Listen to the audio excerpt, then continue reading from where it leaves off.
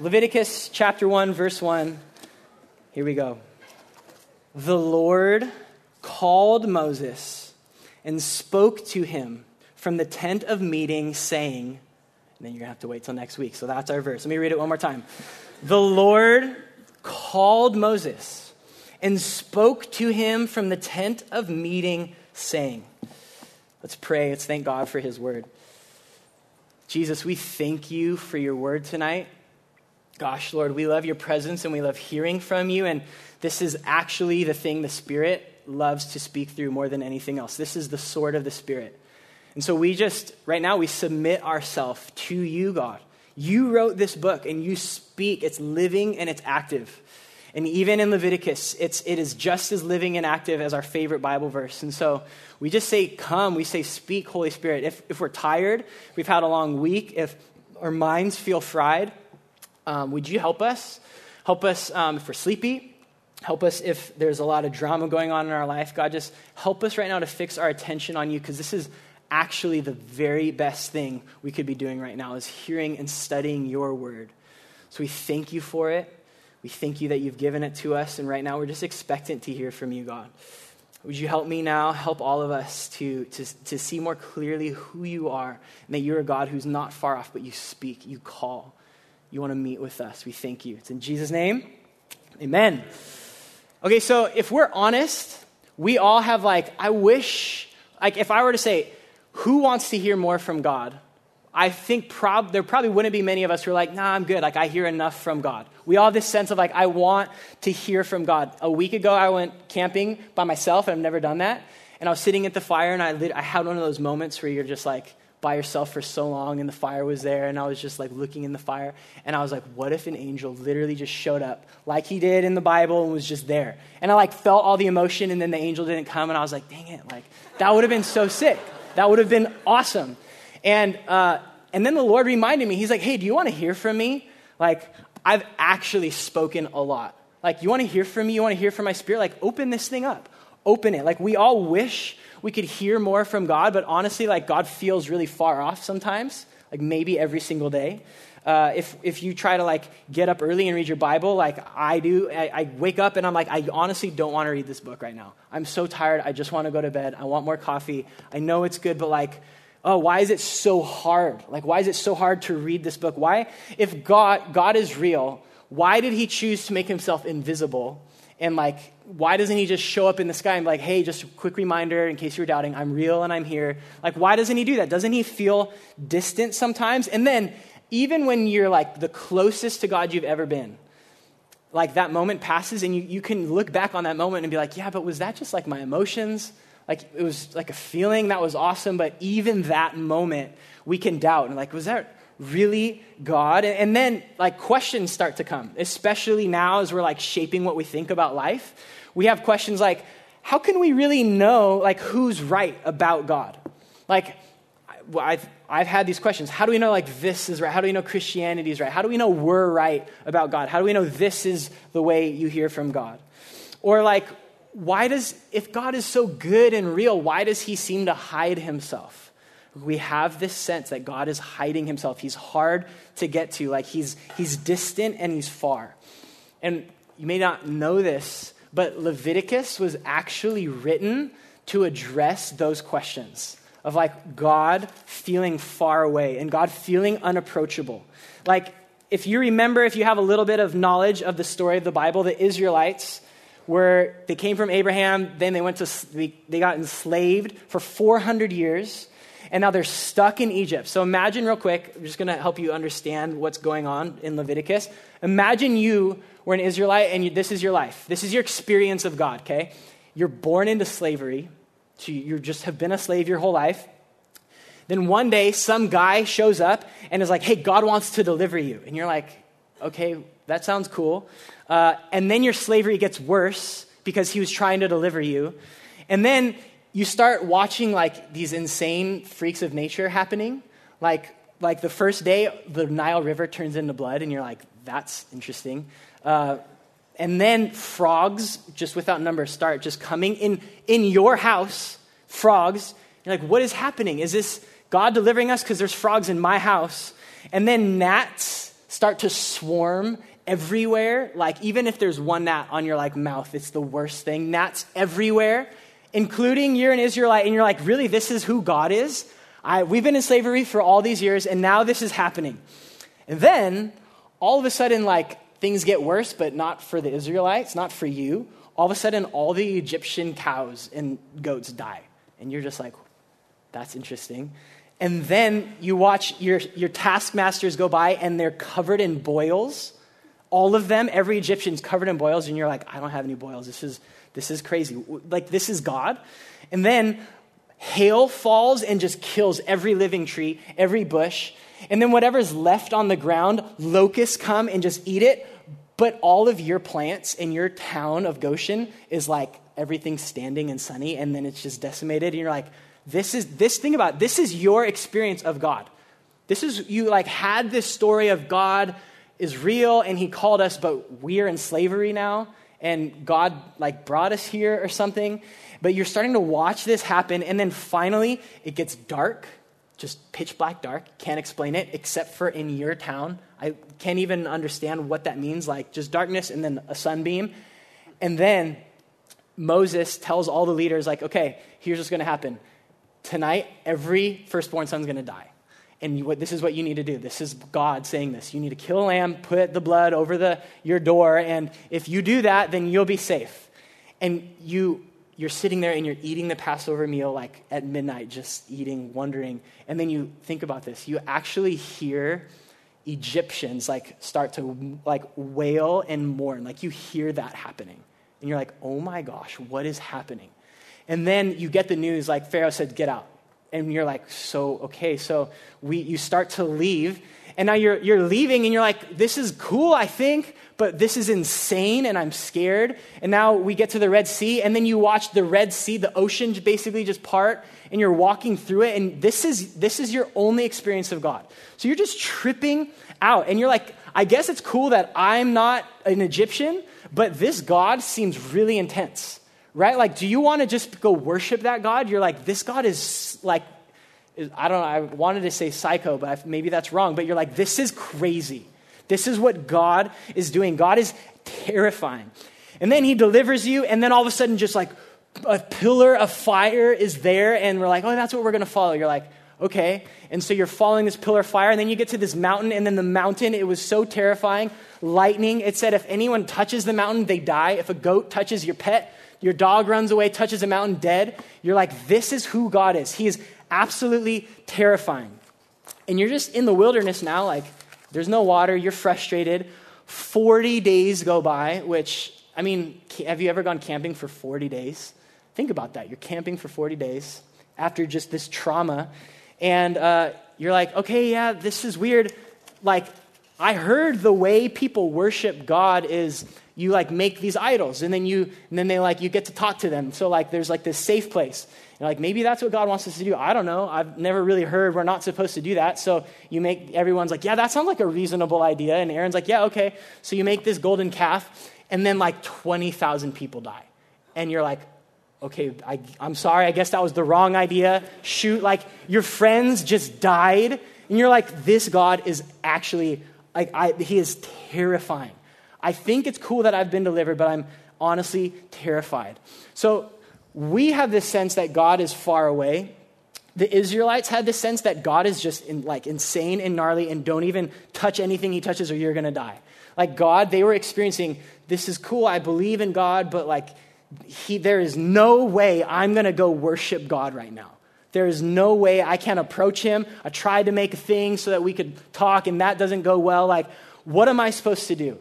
And then Moses comes down and he's glowing and everyone's like, this is trippy. So like God felt really distant and really intimidating if you were an Israelite.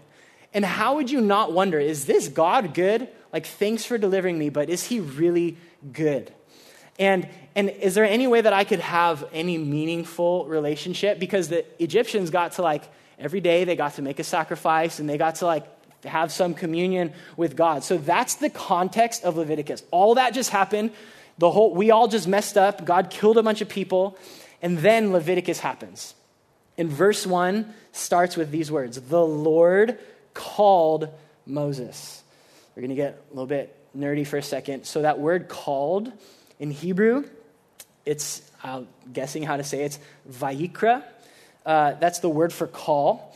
And it's actually in Hebrew what the name of Leviticus is, vayikra, or whatever, however you say it. That was the name of Leviticus, and then we changed it when we translated it to Greek and Latin, and so we got Leviticus. But it was called. That was the name of Leviticus, and he called. And it's not the same word, so if you have your Bible, it starts and it says, the Lord called Moses and spoke to him. So there's that second word, spoke. So the Lord called and then he spoke. It's not the same word for spoke. So the word, going to get even nerdier, the Hebrew word for spoke is vayedaber. And that word has a sense of when someone in authority is commanding you to do something. That's what spoke means. But the word vayikra is the word for when you would invite someone over to your house or invite them to be with you. It has a sense of I'm going to enter into your presence. Hey, let's hang out. As a sense of drawing near or friendship. And so the entire book of Leviticus, the name itself, what the whole book is all about, is the fact that God seems so far off and so dangerous and so crazy, but that God calls us to be with him, invites us to be in his presence. Now, in the context, you're okay, but that sounds terrifying. I'm just not going to walk up to God. And so Leviticus makes ways for humans to interact with God. If before Leviticus, if you went on the mountain, you died. You do anything wrong, you died. You're an enemy of God, you died. And then Leviticus happens. And it's a statement of God saying, hey, I actually want to be with you. Which, again, sounds terrifying, but that is what the book is about. And so here's kind of point number one on the Lord called. I want us to think about this. God initiates a relationship with him. And that's actually radical, even now. And in that time, every other religion ever is you want to have a relationship with God, you have to observe the world, figure out, I think there's a God of the wind, and so I'm going to make an idol, and I'm going to sacrifice to it, and hopefully if I do all this stuff, it will go well for me. That was the way people interacted with God. Now this God is hey, I'm going to invite you to be with me. I'm going to take initiative. I'm going to invite you to come be with me. Think about this. God is actually not the one who's far off. We are. And he's hey, come be with me. You ever think about that? God is not the one who's far off. You are. We are. But who is God? He's the God who is hey, come be with me. That's who God is. God is the one who initiates, who enters in from the beginning. When the Israelites were in slavery, they didn't do a bunch of good stuff and God's okay, you've done enough good brick making, I'll save you now. God took initiative. He saw their suffering and he wanted to be with them. When God called Abraham didn't even know who God was. And God called him. When God called Noah was just doing his thing. God was hey, I'm gonna talk to him, and I'm hey, I'm gonna destroy everything, but I want to save you. I want to invite you to be saved. And even when Adam and Eve sinned, the first thing God did is he called after them. That's who God is. And think about this. You would not have any relationship with God unless he initiated with you, unless he called you. God is in the business of inviting people, of calling people to be with him. And even tonight, I think God is calling us, maybe people who don't even know him yet, to be with him. Because God wants to be with his people. He wants to be with people who aren't even yet his people. That's just crazy. God is I'm going to invite someone to be with me who they don't even know who I am. And I want to be with them. And you can see that in where it says in verse 1, the Lord called Moses and spoke to him from where? It says, from the tent of meeting. So the other word for tent of meeting was this thing called a tabernacle, which is basically in Exodus, God's hey, this is where I'm going to meet with you. And he explains, it's this perfect, you have to do this. And it's chapters and chapters of the tabernacle being perfect. But look what it is. It's a tent of what? It's It's a tent of meeting. Like, God wants to meet with us. He wants to meet with you. And then here's the next thing to notice, because there's an order that's reversed. So I want you to notice this. God calls first, and then he speaks. Or he calls to be with, and then he instructs. So to put it another way, God is inviting you to be near him before he ever tells you to go do something. God wants you to be with him before he ever wants you to go do something for him. Before he ever wants you to obey him, before he ever wants you to do anything else, he's like, hey, come be with me. He calls Moses, and then, now that they're hanging out in a tent, he's like, now I want to tell you some things. I want to teach you some things. I want you to know what it's like to be with me. A fancy way of saying that is grace actually comes before law. You're like, I know we think like Old Testament's the law, and it's just like, and then Jesus comes, and finally God is gracious. Did you know, even in Leviticus, God is like, hey, I love you. Come be with me. Okay, now like this is how this relationship's going to work out. Grace always comes before law. Did God give them all the laws? They obeyed it, and he's like, good job, now I'll save you from slavery? No, he's like, I'm going to save you. I'm going to be gracious to you. And now come be with me. Come hang out with me. Come obey me. This is what life looks like. So some of you guys, like, we have to reverse that order. God is not saying, you want to hang out with me? You better get this in line. And then I'll think about hanging out with you. And I'll think about being with you. And that's honestly, as uncomfortable as it is for some of us who've been going to church, that's his posture towards the world also. He doesn't say to some crazy person who doesn't come to church, hey, you get it right, you get things together, then come be with me. Jesus goes to sinners in the middle of their sin, and he's like, hey, come be with me. Jesus' heart towards the world is like, I want to be with you. Come be with me. And then he speaks, which that was kind of the intro, which is cool. God calls. But tonight, I'm used to saying morning. Tonight, this sermon is really about the fact that what does it mean that God speaks? What does it mean that God speaks? So God speaks, that's like his favorite thing to do, actually. When God was like, how am I going to create the universe? How am I going to do it? He's like, do you know what I want to do? I'll speak, and then the universe will happen. And he spoke and then created light. And then he spoke and then he created planets and water. And then, as a side note, this doesn't relate at all, but did you know the only thing he made by hand was people? That's kind of cool, right? He's like, no, but I'm going to pick you up from the dirt and I'm going to make you. But every other time when God does something, he speaks. He speaks. And so the church, Christians, we want to follow Jesus. We have like a really high priority on this book. God speaks, and that is why we have the Bible. I'm going to read a couple verses about the Bible. You may be familiar with these, but not realize what it means. 1 Timothy 3:16, classic. All scripture is breathed, God breathed, like speaking, and useful for instruction, conviction, correction, and training in righteousness. Only the New Testament? Only the verses I like? No, all scripture. This book, every single word of it, including Leviticus 1 verse 1, is God-breathed. And then some of us have this idea of like, okay, yeah, but the Bible is written by people, and you really got to understand like people, and they were like explaining about God. But look what 2 Peter 1 verse 20 says. Above all, you must understand that no prophecy of Scripture comes from the prophet's own interpretation. You know when people are like, that's your interpretation. Guess what? No prophecy of Scripture comes from the prophet's own interpretation. For no prophecy was ever brought about through human initiative. No prophecy was ever brought about by any human initiative, but men spoke from God as they were carried along by the Holy Spirit. So this book is actually God speaking. Actually, God spoke every word of this book. And when we are like, I want to hear from God, God has actually spoken. I'll have to say this is the primary way we hear from God.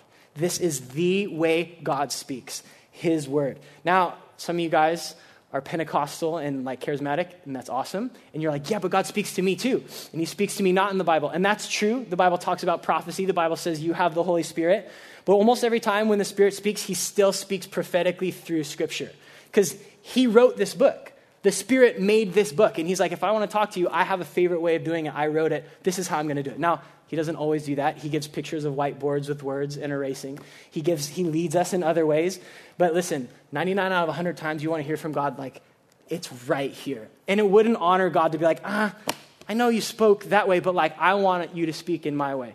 We should ask for God to speak to us, but like, he has given us a Bible. He actually has spoken this. And I know we're young and we're like, books and Bibles, and I just want to be free. Where the Spirit of the Lord is, there's freedom. The Spirit of God wrote this book. So don't this is the way God speaks. You could be young, radical, love the Bible. It's okay. I can't emphasize enough. This is God speaking. God's about to speak. This is the best. They made all your planks of fir trees from Senir. God just spoke. Mind blown. God speaks when we read the Bible. Now, so there's that, but here's a really important thing for us at this age when we're in college or we're just shaping. This is how I think about the world. I'm getting a little bit it's going to get a little bit technical and historical. So for you nerds, this is going to be fun. Everyone else, you can come back in 3 minutes. So something that is so important for us at this age is that the Bible actually gives you a foundation for knowing truth, okay? And here's what that means. Humans have always been asking the question, what is truth? How can I know what truth is? Can truth even really be known? How do we know that we can know? There's a word for that. It's called epistemology. It's like philosophers love that word. Epistemology is the study of how we get knowledge. And there's been different movements in history, like the first 1,200 years from Jesus. Everyone was like, the Bible, obviously, this is how you know. I don't care what anyone says, it's the Bible. And then there's this thing that started happening, and we started learning about science. And there's the scientific revolution, the Copernican revolution of oh my gosh, we don't go, the universe doesn't revolve around us. We revolve around the sun. And we started to learn about the way the world worked. And people were like, okay, but the Bible said this. And people are like, yeah, but look, don't you see how it's different? And so we started to learn in a good way to observe the way God has made the world. And it started to kind of change how we thought about truth. And that there's things called the Enlightenment and modernism, and we're able to study things. But then people kind of got over that, and there's a really, really important guy, almost the end of the philosophy lesson, named Immanuel Kant. Kant, I'm not sure. And his basic idea, and it literally changed the universe, it changed every person since he spoke, is this. Something cannot be known as it is, like this pocket knife. This pocket knife cannot be known as it is, okay, but only as I experience it. So I'm going to say it again. You can't actually know what this is as it is, but I can know that, okay, it feels hard and cold and sharp. So you can know something as you experience it. And that changed the world. It actually changed the world. There is no longer a way to know something out there. All it was is I know that it looks this way and feels this way, and it's kind of like my observations in my brain, but it's different. I can't know. And so listen to this quote. A person, this is cool because we just read about a fir tree. A person may think he's seeing a towering fir tree out the window, but in fact, he simply cannot know for sure what he's seeing. All he can know is his mind is producing the colors, shapes, relations, and other aspects that give him the impression of what he claims to see, a fir tree. So Immanuel Kant came along, and people were like, can we know anything? Oh my gosh. And then one more name, this is awesome, German guy, Friedrich Schleiermacher. If you guys are RS majors, you may know about him. He was a German guy, and he was Kant, he was a smart guy. And so he took Immanuel Kant's ideas and applied them to God and applied them to the Bible. And basically he's saying this: one cannot know God as he actually is. One can only know of his experience of God. You get the difference? And so the Bible is not the study of God himself, but it's the study of the human experience of God. So this book is hey, this is how Daniel experienced God. This is how Isaiah experienced God. This is how the Jews experienced God. This is how Matthew experienced God. It's not actually God revealing himself objectively to us. It's humans observing and writing their experiences about God.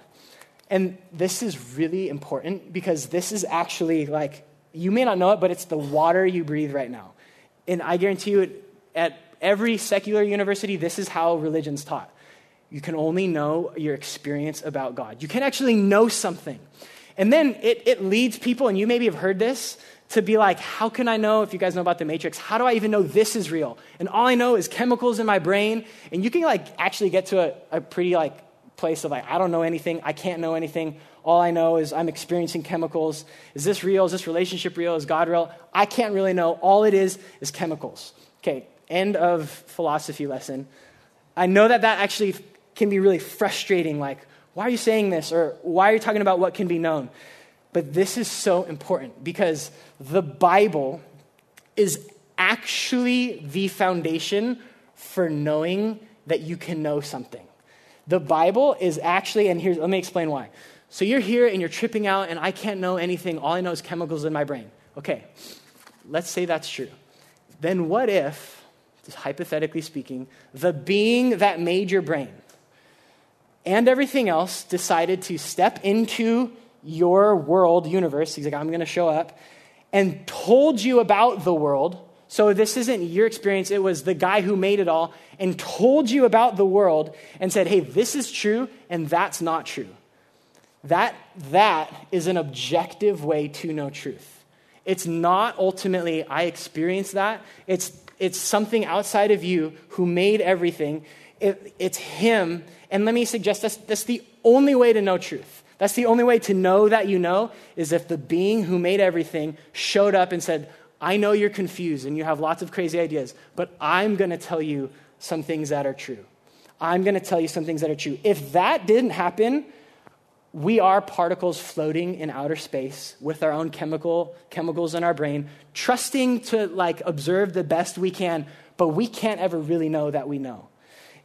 There's this parable, maybe you guys know it, of the blind men and the elephant. It's actually like pretty clever. If you haven't heard it, maybe you've heard it. Basically, it's this. You get all these blind men, okay? And maybe they've been blind their whole life. And you lead them to an elephant. And one guy walks up to the tail and is like, and someone's like, what is it? And he's like, oh, it's like a rope. It's like this weird rope. And then someone else walks and feels the like hair. And he's like, no, it's like a brush. And then someone else goes to like a leg and he's like, no, it's a tree. I can tell it's a tree. This is what trees feel like. Another guy like just walks into the side. He's like, no, that's a wall. And then one feels the ear and he's like, oh, it's like my silk sheets. And so everyone's having different ideas of the elephant. And then the question is, who is right? And in some sense, they're all right about their experience, right? You guys get what I'm saying? It's not like the guy was wrong. Let's say they're like, oh no, that's an ear, that's a leg. Like they're right. They experienced the elephant. But the saying goes, the parable goes, that's what religion is like. That's what God is like.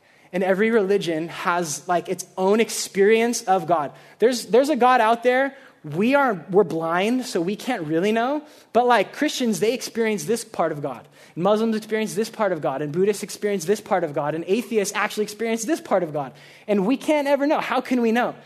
And you know the only way we can know is if someone isn't blind and can see the elephant and says, hey, you're wrong. That's actually an elephant. That's the tail of an elephant. That's the trunk of an elephant. That's the ear. That's the only way to know. And that, my friends, is the Bible. That is what the Bible is. God can see. We can't. We are blind. We have limited experience and culture and blah, blah, blah. God can see.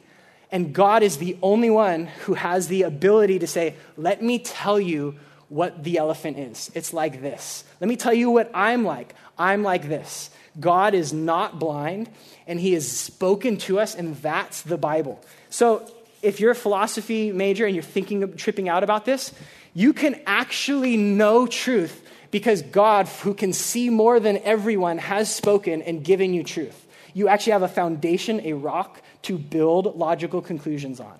You actually can know truth. And so let me read a couple verses in case you're like, I thought you were preaching. Let me read you a couple verses. The Bible talks about this. Isaiah 45:19 says this. God is speaking, saying, I did not speak in secret in a land of darkness. I did not say to the offspring of Jacob, seek me in vain. I, the Lord, speak truth. I declare what is right. Psalm 19, verse 8, the precepts of the Lord are right, rejoicing the heart. The commandment of the Lord is pure, enlightening the eyes.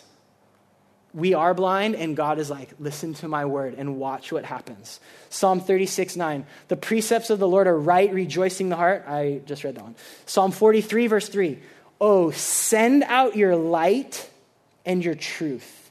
Let them lead me. Let them bring me to your holy hill and to your dwelling places, which is a cool connection there between truth and being with God. So some of you guys right now, it's okay to be like wrestling through truth and how can I know God and what about other religions? Let me just say, the more you read this book, something actually happens to your eyes and to your brain. And I would say keep asking those questions, but like keep going and looking at light. Like go hang out where light is and you're going to learn. And there's actually answers to this. And then let me briefly address. Some of you guys are like, yeah, I know. I believe in the Bible. I believe it's the inerrant word of God. I don't have any problems with that. Thanks for the reminder. I think if you are like a Bible guy, Bible girl, you're like, yeah, I love the Bible, have my leather Bible. It's all marked up. I'm into the Bible. If that's you, I think we just need to be really gracious and patient with people's questions and know that like maybe there's going to come a day when we have questions. And I think that though this is sure, like we need to be humble about interpreting it. We need to be humble about people's experiences. Like we need to be gracious to people. The Bible says Jesus was full of something in truth. Do you know what it was? Grace and truth. We need to be really gracious to people. Now, a quick word to someone if you're like questioning. Let me just say this. Keep asking questions. Like keep asking questions because I believe that this book is gonna lead you to truth. This, apart from it being God's word and it's gonna open your eyes, just really quickly, do you know this book from beginning to end like checks out logically? Like it's cohesive, like there's one story, although it was written over 3,000 years by a lot of different people. The Bible, I would argue, offers the most compelling reasons for life, for the questions we ask, like, how did we get here? Why are we here? What's the meaning of life? What explains my experiences most clearly? Like, let me just say, I think this actually answers those questions better than anything you're going to find. If you're into art, the Bible is the most beautiful work of art you'll ever see. Literally, the most beautiful poetry, the most beautiful storytelling. It is a work of art. The more you study it, your mind will be blown. The Bible has proved itself in the ability to change lives, unlike anyone else, and like anything else, unlike any other idea. No other book has changed and like upheaved societies like this one. Some have, but this one has been doing it for a long time. One more, the amount of prophecy fulfilled. There's things that were said hundreds of years before other events happened, and then they happened. And then you could be like, yeah, but then some guy like went after and changed it all and made it say that. There's this thing called the Dead Sea Scrolls, just to nerd out, where the Bible was hidden in these jars for like 2,000 years. And we've been translating it and like trying to keep it alive. And how do we know this is the same book it was 2,000 years ago? And then like in the 50s, some kid in Israel like threw a rock in a cave and heard something crack and pulls out all these scrolls. And it's like the same Bible as it was that we have 2,000 years ago. It's like the same thing. It's like proof. Prophecy actually couldn't have been changed. It checked out. God was like, I'm going to store all this. So when people are like, did they change it? Like, there it is, the Dead Sea Scrolls. You could literally go see them in museums. Mind blowing. One more, the Bible is brutally honest about us. And if this were just like someone's ideas about man, they probably wouldn't make God so holy. They probably wouldn't make us so sinful. It probably wouldn't say, hey, people are going to be punished for eternity. Like, I wouldn't write that. I wouldn't make that up. I'd want people to be like into my religion. It's brutally honest. And so if you're just in that spot of like, man, is the Bible true? Like, keep asking, keep studying, keep reading, because this thing actually checks out. Now, I'll kind of close with this. So this is all under the Lord spoke to Moses. So growing up, I grew up in a Christian home, Christian school, church. But to be honest, I like never craved this book. I never like wanted to read it. I never like sacrificed my life or sleep for it. There were times I'm like, yeah, okay, I'll learn it. And I obeyed the parts that I wanted to and like felt good. And I ignored the parts I didn't want to look at and was like, yeah, other people do that too. And so I was like, whatever. And so like, I was a Christian. I said I agreed with it. And I went all through college agreeing with it, never really reading it.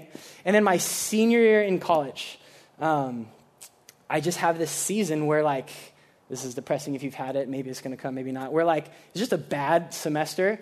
And like, I just started to like slip up in life, like grades. Like I just would forget about assignments or papers. Or like all of a sudden my grades started to go, or I started to give in to sin more.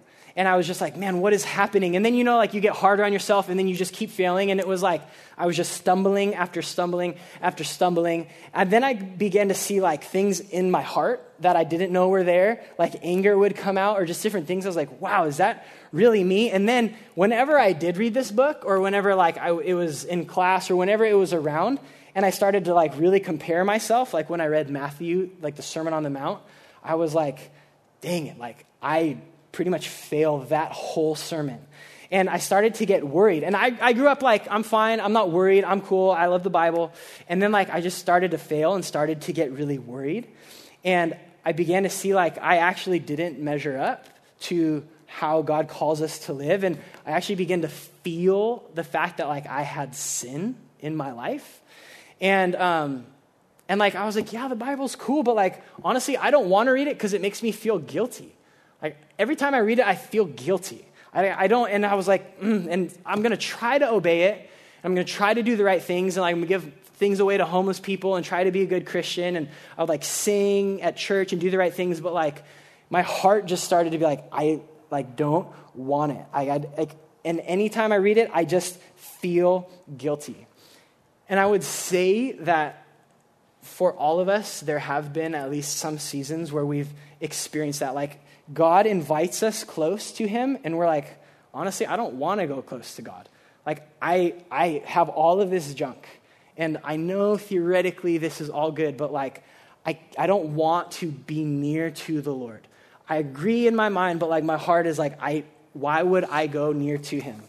Martin Luther had this experience when he was a monk, and he was tripping out, and he's like, what do I do? And he was told by some people, do you not like, just go be with God. Just go be with him. It's going to be okay. And he tried, and he was like, honestly, the whole time, all I just felt was my sin. He's like, how could I be with God? Because I know who I am. I'm a sinner. It's like, that doesn't work. I can't just go be with him because I just feel wrecked. And the sermon, I want to end here with this part of the verse. It said, the Lord spoke to Moses. Okay? Now, this is actually cool and significant. Why is it significant God would speak to Moses? Because God was communicating something to the world at this time. He says, hey, when I speak to my people, they are sinful, and they need something called a mediator. They need something to go between them as sinful and me as holy. They need a mediator. They can't just be with me, because if they do, we all saw what happens. Like they burn up, they fry. Like, it's not a good thing. God was saying, I need a mediator. And then everything he spoke through Moses and all of Leviticus was like means to mediate us being with God, like a sacrifice or a priest or a tabernacle or whatever. It was like things mediating us being close to God. And then we see that it doesn't actually really work in the Old Testament. We see that even though there was these mediators, like there was something wrong in people's hearts. And even though all this stuff was in place, people were like still not loving God. And this system failed. And then this is so good, you guys. And I'm going to let you in on a secret. That's going to be the end of every sermon in the book of Leviticus. This whole book, there's a key that unlocks every single chapter, every single part of it. And if you have a Bible, flip to John 1, verse 14. And this is how we're going to close.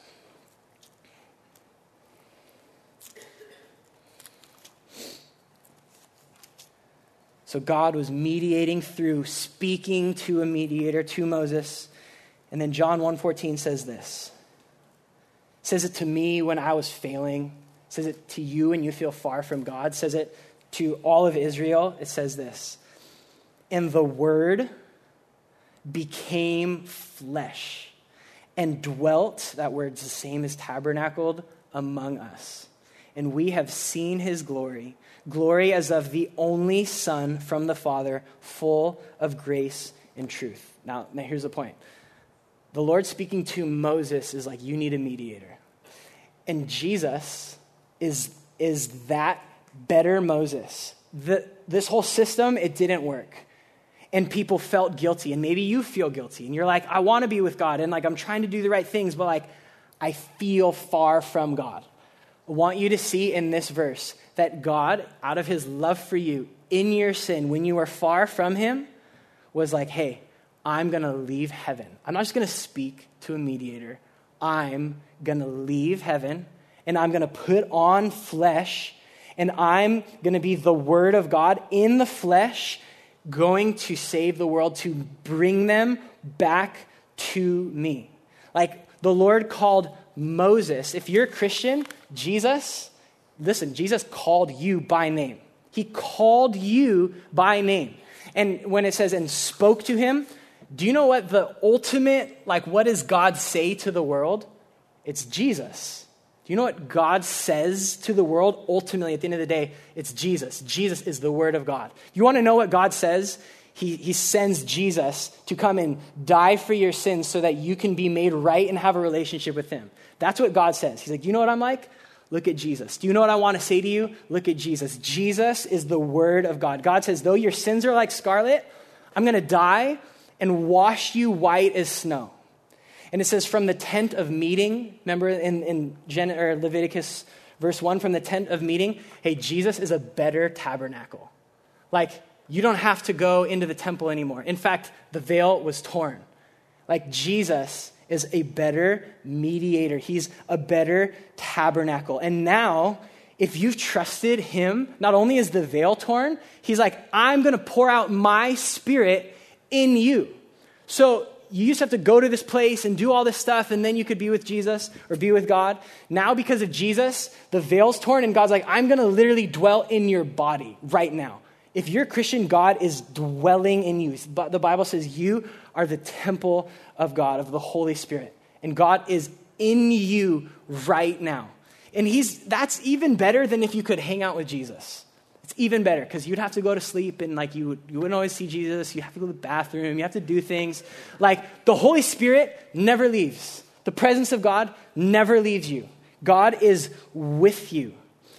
And so here's like my invitation for us as we're closing.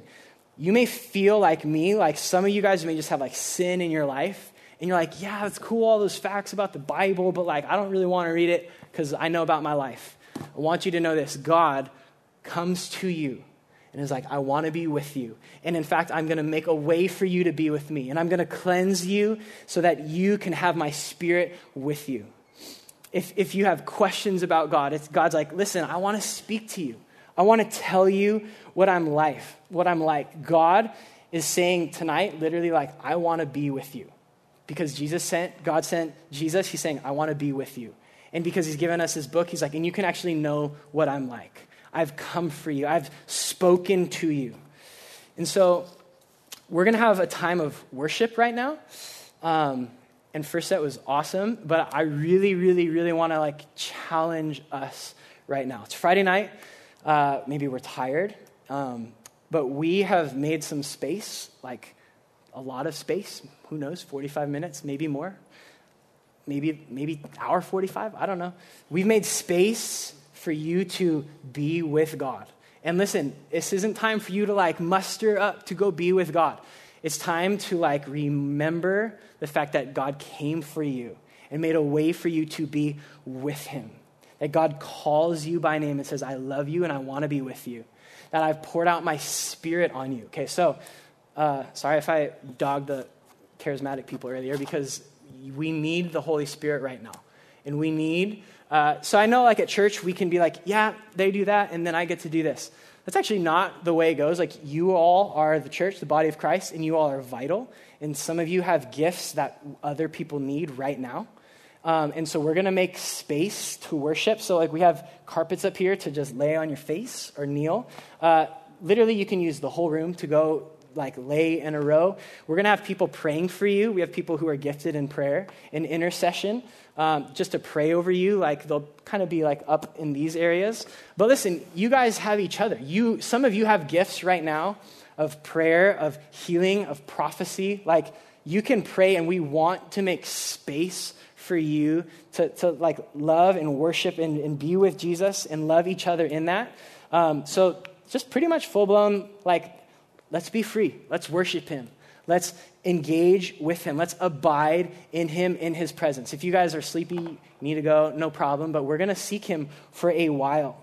So I'm going to pray for us, and Dom's going to cruise up, and we're going to spend some good time being with the Lord right now.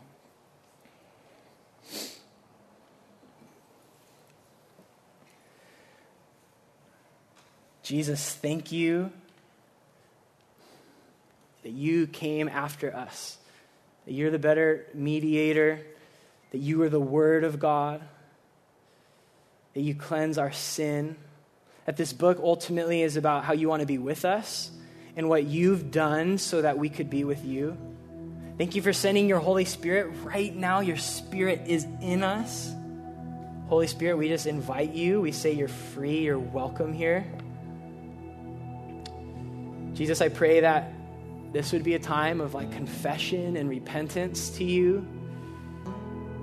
We'd come take communion and remember that your body was broken and your blood was spilled so that we could be cleansed. God, some of us just need encouragement and prayer. Would we like turn to a friend or come get prayer? But Lord, above all, we just want to be with you right now. We just want to be with you.